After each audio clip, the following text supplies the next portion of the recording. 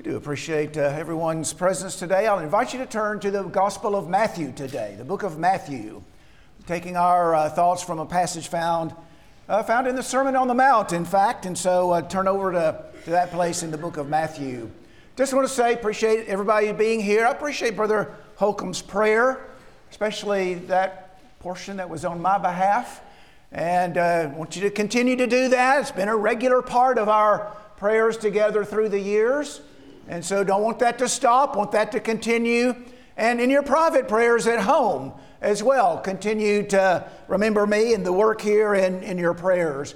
Also appreciate him mentioning Brother Dustin, who's going to come and work with us. I think he's already started the process of moving over here. He's excited and their family's excited about coming, and we are as well. We anticipate that being a good relationship, beneficial for us, beneficial for him, and working together. There's plenty of work to do in the congregation and outside in the community. Plenty of work for two people to work full-time, give their full-time to the work. And so we're looking forward to that. And I would encourage you in your private prayers to remember Brother Dustin and his work with us as well. And so just appreciate that. Appreciate Alan bringing that to our attention. Well, Scriptures teach us that there is a place of reward for the faithful after this life is over. We call that place heaven. And there is a place of punishment for the unfaithful, and we call that place hell. The place of reward is described as eternal life in the Bible.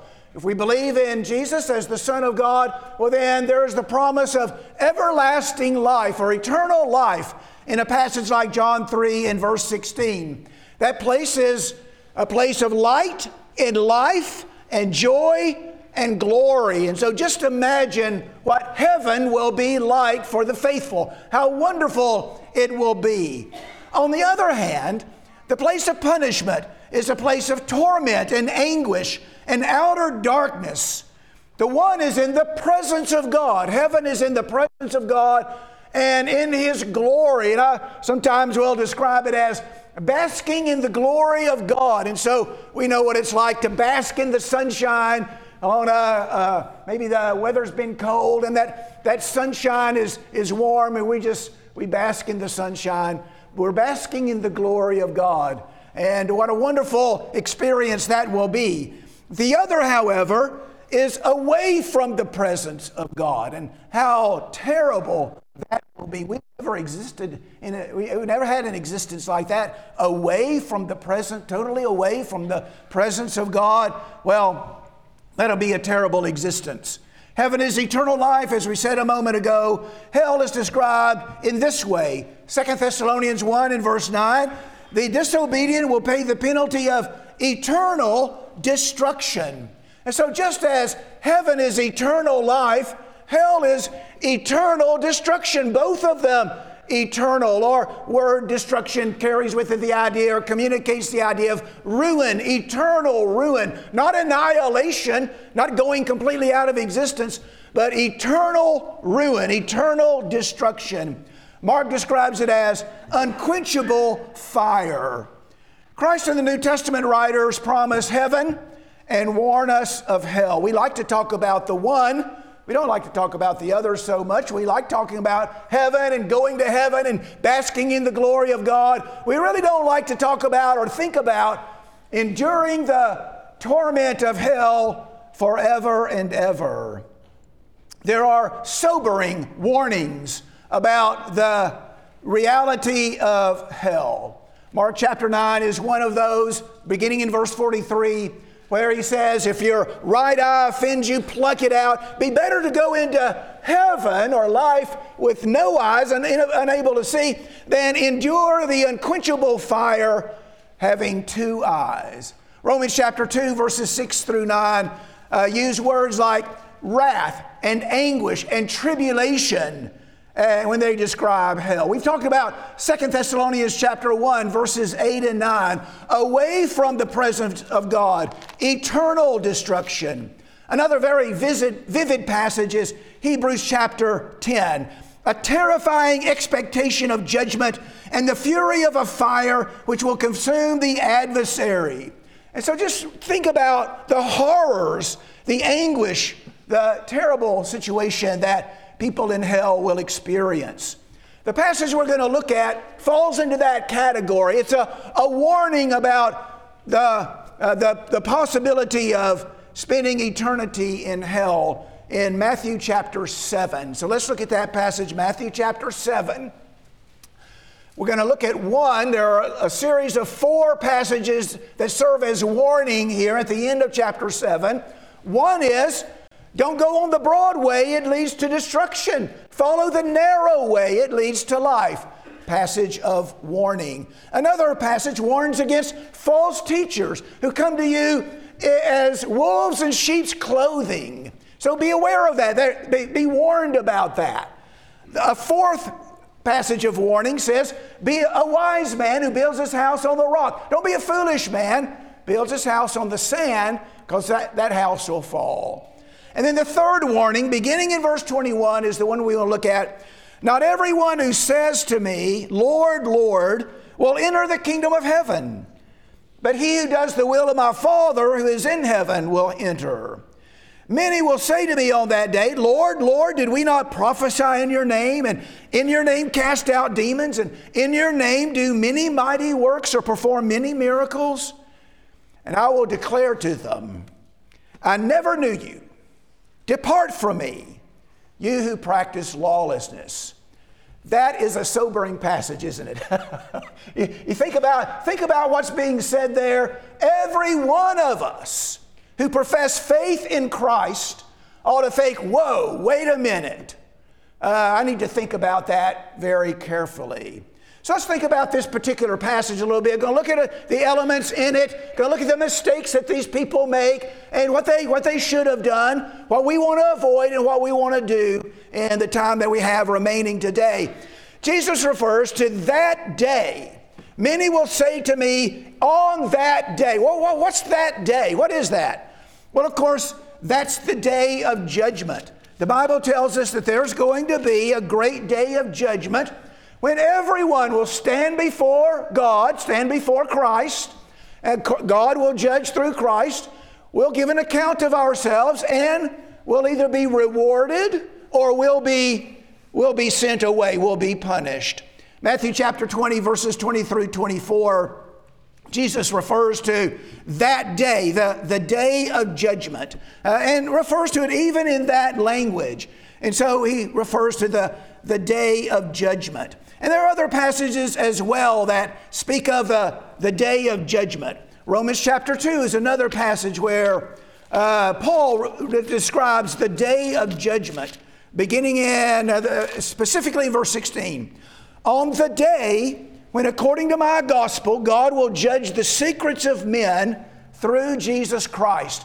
On the day when God will judge the secrets of men through Christ. In chapter 14 of the book of Romans as well, Paul refers to this day of judgment. Look at how he expresses the idea there.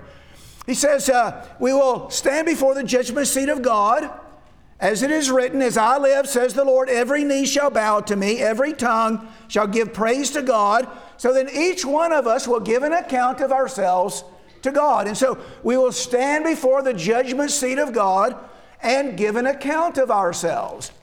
Now, 2 Corinthians chapter 5 has a slight difference in verse 10.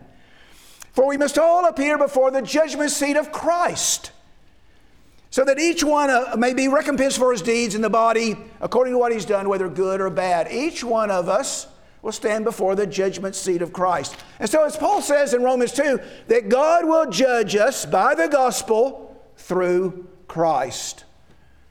Jesus refers to the day of judgment here, that day. Many will say to me on that day. Many will say to me on the day of judgment, when they stand before me and give an account of themselves, I hold them accountable for what they've done, and they're either welcomed into heaven or they're sent away from my presence into hell. Notice in this particular passage, Jesus asserts that he himself will be the judge. Now that's an audacious statement, really, isn't it? That's bold. Many will say to me.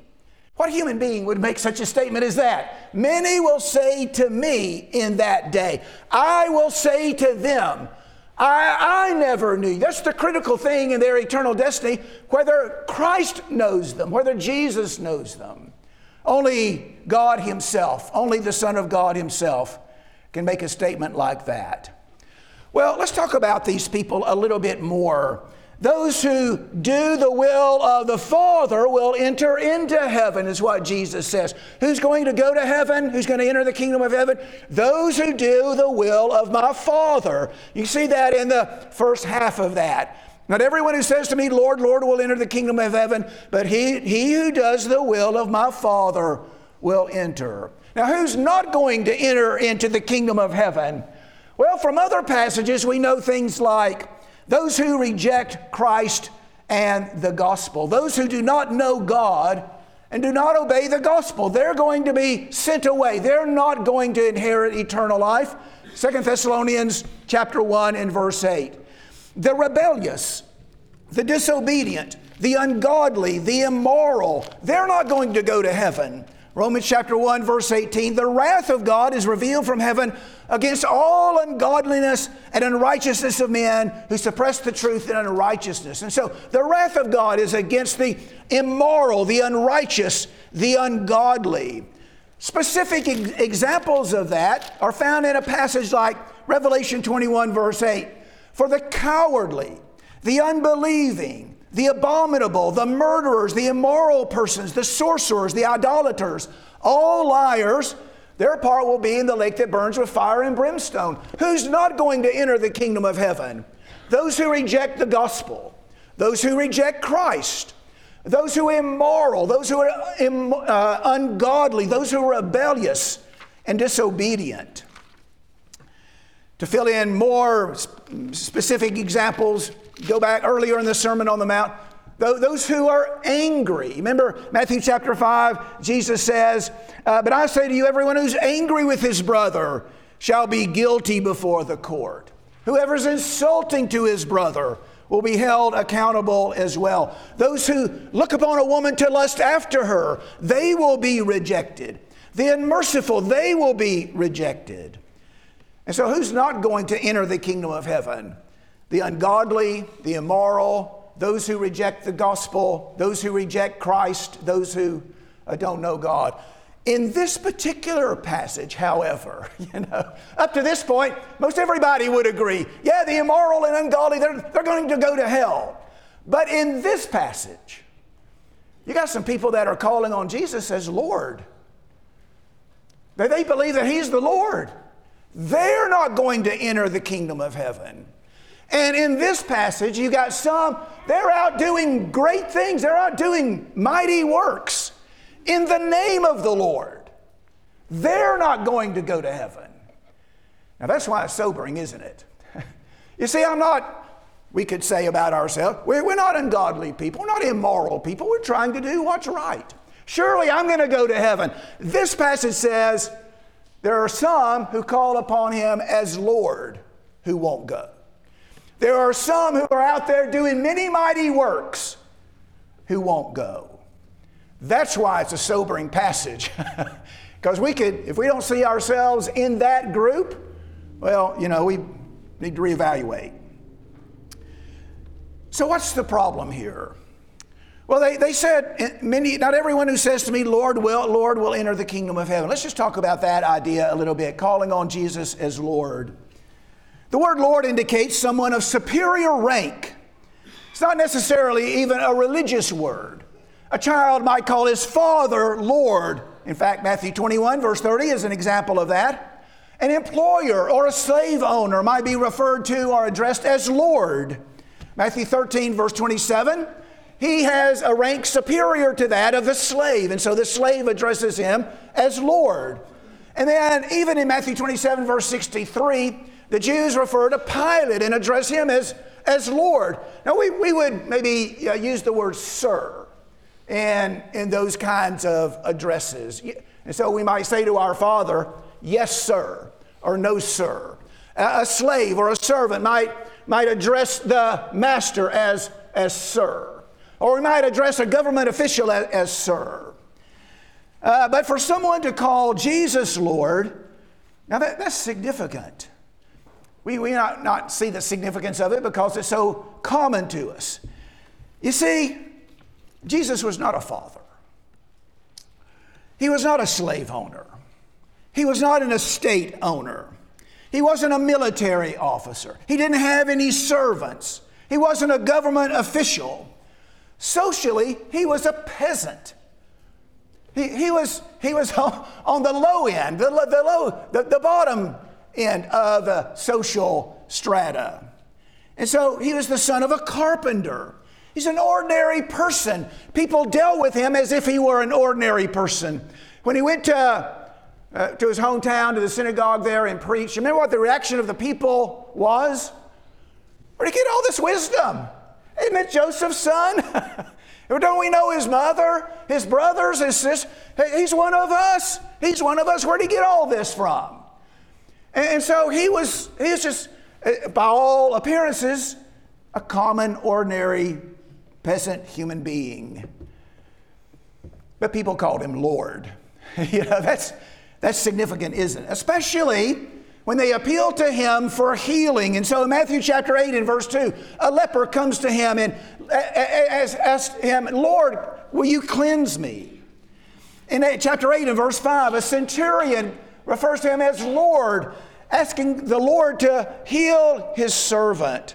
Matthew chapter 9, 2 blind men call out to him as Lord.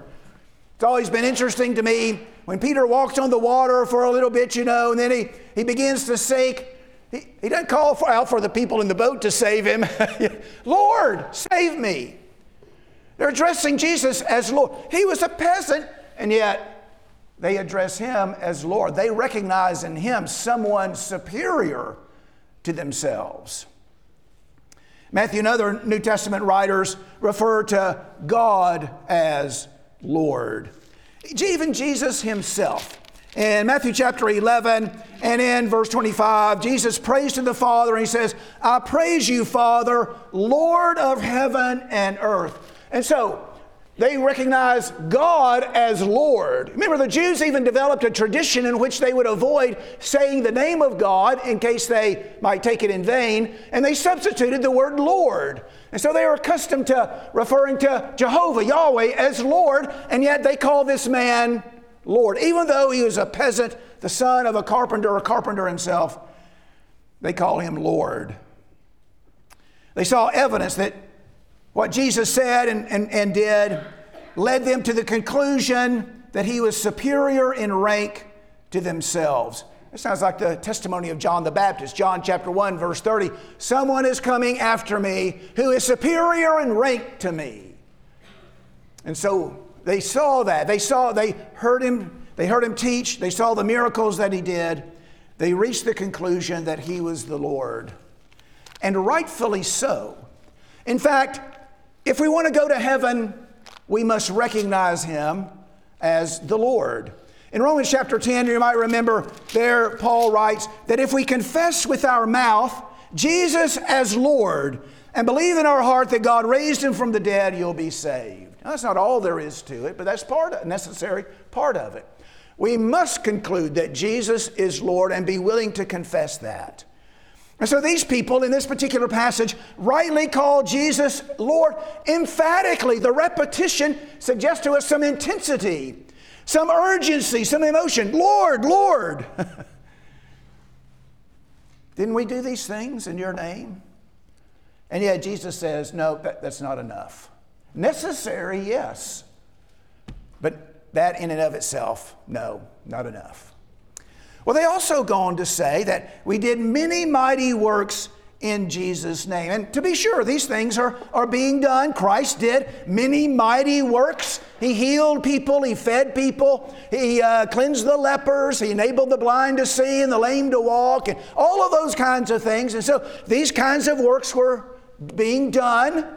Jesus gave authority to those he sent out in Matthew chapter 10 to do many of the same kind of works. Cleanse the lepers, raise the dead, heal the sick. Throughout the apostolic period, we find people doing miracles. 1 Corinthians chapter 12, verses 8 through 10, enumerates some of the mighty works that were done in that apostolic period. So no question there were people out there doing these things. And these described in this passage before us claim on that day to have done these things. We've done many mighty works in your name, many miracles in your name. We've cast out demons, done lots of things in your name. Not just done them, but done them in your name. And yet they're going to be rejected. No, doing great works in Jesus' name is not enough, is it? They acknowledge the lordship of Jesus. They do great works in His name. It may appear to us that they'll be easily accepted into the kingdom of God, but they're not. What was the mistake? Well, we'll highlight two.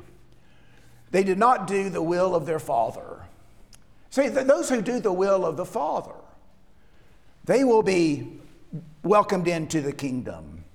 Now, Jesus criticized others on occasion that called Him Lord, but did not do what He commanded. Luke chapter 6, for example, in verse 46, why do you call me Lord, Lord, and don't do the things that I say? And so we know it's possible to recognize Jesus as Lord and yet not do the Father's will and be disobedient. It's possible for people to do great works, attach the name of Jesus to those great works, and yet actually be motivated by selfish concerns. Now, that's possible as well, isn't it? To do great things, to do great works, even to attach the name of Jesus to those great works. And yet, deep down, be motivated by other concerns. Matthew chapter 6, Jesus says, beware of practicing your righteousness before men to be noticed by them. Otherwise, you'll have no reward with your Father who is in heaven. Goes on to talk about prayer and fasting and almsgiving. And so here are good works, perhaps in the name of, in God's name. And yet, deep down, their motive was to be seen of men. People can convince themselves they're doing great things in Jesus' name, when all the while, they're doing their own will and not God's. We must do the Father's will. Notice the link in the passage that Jesus makes between entering into the kingdom of heaven and doing the Father's will. In order to enter the kingdom of heaven, there's something for us to do. Sometimes people are told, there's nothing for you to do. No, there is something for us to do. Jesus combines these ideas here. Entering into the kingdom of heaven is linked to, connected to our doing the Father's will. So entering the kingdom depends not only on what we say, but also what we do. Now, of course, Jesus shows us the way in this and doing the Father's will. John 6, verse 38, I came down from heaven not to do my own will, but the will of Him who sent me. And He makes those kinds of statements on multiple occasions. I've come here to do His will. Not my will, but His will. So He shows us the way. He shows us the example that we're to follow. In 2 Corinthians chapter 5 and verse 9 there, Paul says that we make it our aim, we make it our ambition to be pleasing to Him. And so Paul, in his life, shows us the way as well. Jesus, the prime example. Paul's another example. Someone who is intent on doing the Father's will. Look at one other passage along these lines. 1 Thessalonians chapter 4, verse 1. Finally then, brethren, we request and exhort you in the Lord Jesus, that as you receive from us instruction as to how you ought to walk and please God, that you shall actually do walk, that you excel still more. Now you've received instruction for us how to please God, to do His will. And so these people called on Jesus as Lord, but apparently weren't doing His will. They did mighty works in His name, but apparently were not doing His will, the Lord's will. Make some observations about doing the Lord's will. We must do all the Father's will. Man shall not live by bread alone, but by what? Every word. Every word that proceeds out of the mouth of God. Can't afford to neglect or overlook any of it. And so, in doing the Father's will, we need to dedicate ourselves to doing all the Father's will in our personal lives and family and community in the church. We must do the Father's will even when it may not be easy for us. Luke 22 and verse 42, Jesus in the garden prayed that this cup might be removed from him. Not my will, but yours be done. So Jesus was intent on doing the Father's will, even though it wasn't easy for him. We must do the Father's will because it is the Father's will. We must not convince ourselves that we're doing the Father's will when really we're doing our own will, which happens to coincide with the Father's will. God said, don't steal. I'm okay with that. I don't want to steal anyway. Am I doing the Father's will because it's the Father's will? No, not really. My will happens to coincide and overlap with His will. And so that's where we have to do some soul searching. Am I doing the Father's will because it's the Father's will and not my own? Being selective in doing the Father's will is to fail to do His will at all. And so if I'm selective in doing the Father's will, Father says to do this, this, this, and this, and I'll do this and this, but I don't do that and that, and so I'm selecting which of the Father's will I'm going to do. I'm not doing the Father's will at all. I'm doing my own will, which at times happens to coincide with the Father's will. We got to be careful about it. We got to see ourselves clearly. We need to pray regularly. Help me to see myself the way you see me, so I can make improvements where I need to. The will of God, of course, is found in God's Word. We learn the details of His will in the Scriptures. The people in the passage before us, acknowledging Christ as Lord, they were doing great works in His name, but they were not doing the Father's will. They're doing their own will. But they convinced themselves that they were doing the Father's will. That's why it's a sobering passage, isn't it? It's quite remarkable. Second place where they fell short is here. Then I will declare to them, I never knew you. How can that be? They're out doing things in Jesus' name. How can He say, I never knew you? It would be safe to say that they never truly knew Christ either. They may know some things about Him and His teaching, but that's different from truly knowing Him. This speaks to relationship, doesn't it? I did not know you. And then, of course, the other side of it, they did not truly know Christ either. They might know some things about Him, but their relationship was deficient. Through research, we may come to know a great deal of a historical figure like maybe Abraham Lincoln. We can read accounts of his life, his letters, his documents, speeches, what his contemporaries said about him. We will never personally know Abraham Lincoln just because we do research and learn things about him. While getting to know a person requires knowing about him, knowing about Him is not the same as knowing Him. So it is with Christ. To know Him, we must know His identity. He's the Son of God. We must know His teaching. But we must come to know Him as well. That requires listening to, interacting with, understanding His character, understanding His will. Being a disciple of Jesus is not an academic exercise. It's a personal relationship. In Jeremiah chapter 9, verse 23, God says, let not a wise man boast of his wisdom. Let not the mighty man boast of his might. Let not a rich man boast of his riches. But let him who boasts boast of this, that he understands and knows me, that I am the Lord who exercises loving kindness, justice, and righteousness on earth. I delight in these things. In John chapter 17, as the life of Jesus on earth is coming to a conclusion, He prays to the Father and He says in verse 3, this is eternal life, that they may know you, the only true God, and Jesus Christ, whom you have sent. There's something wrong with their relationship. Jesus did not know them. He did not approve of them, accept them, and receive them. And they did not truly know Him either. And so their relationship was deficient. There's no substitute for personal discipleship, it's been said. You ever heard a conversation like this? Maybe you have a relative. You're talking about maybe a deceased mother, grandmother, father, grandfather. They've been gone for a while, and somebody says, well, I know what Daddy would say about this, and then he would say this, and you're thinking, he wouldn't say that at all. He wouldn't say that at all. So we have to be careful about that. I know what God would have me to do in this, when really what we end up doing is confirming what we want to do. We get to know God through His Word. We develop our relationship with Him through study and listening and prayer and experience and meditation and contemplation and time and things like that. And so we need to make sure that He knows us and we know Him.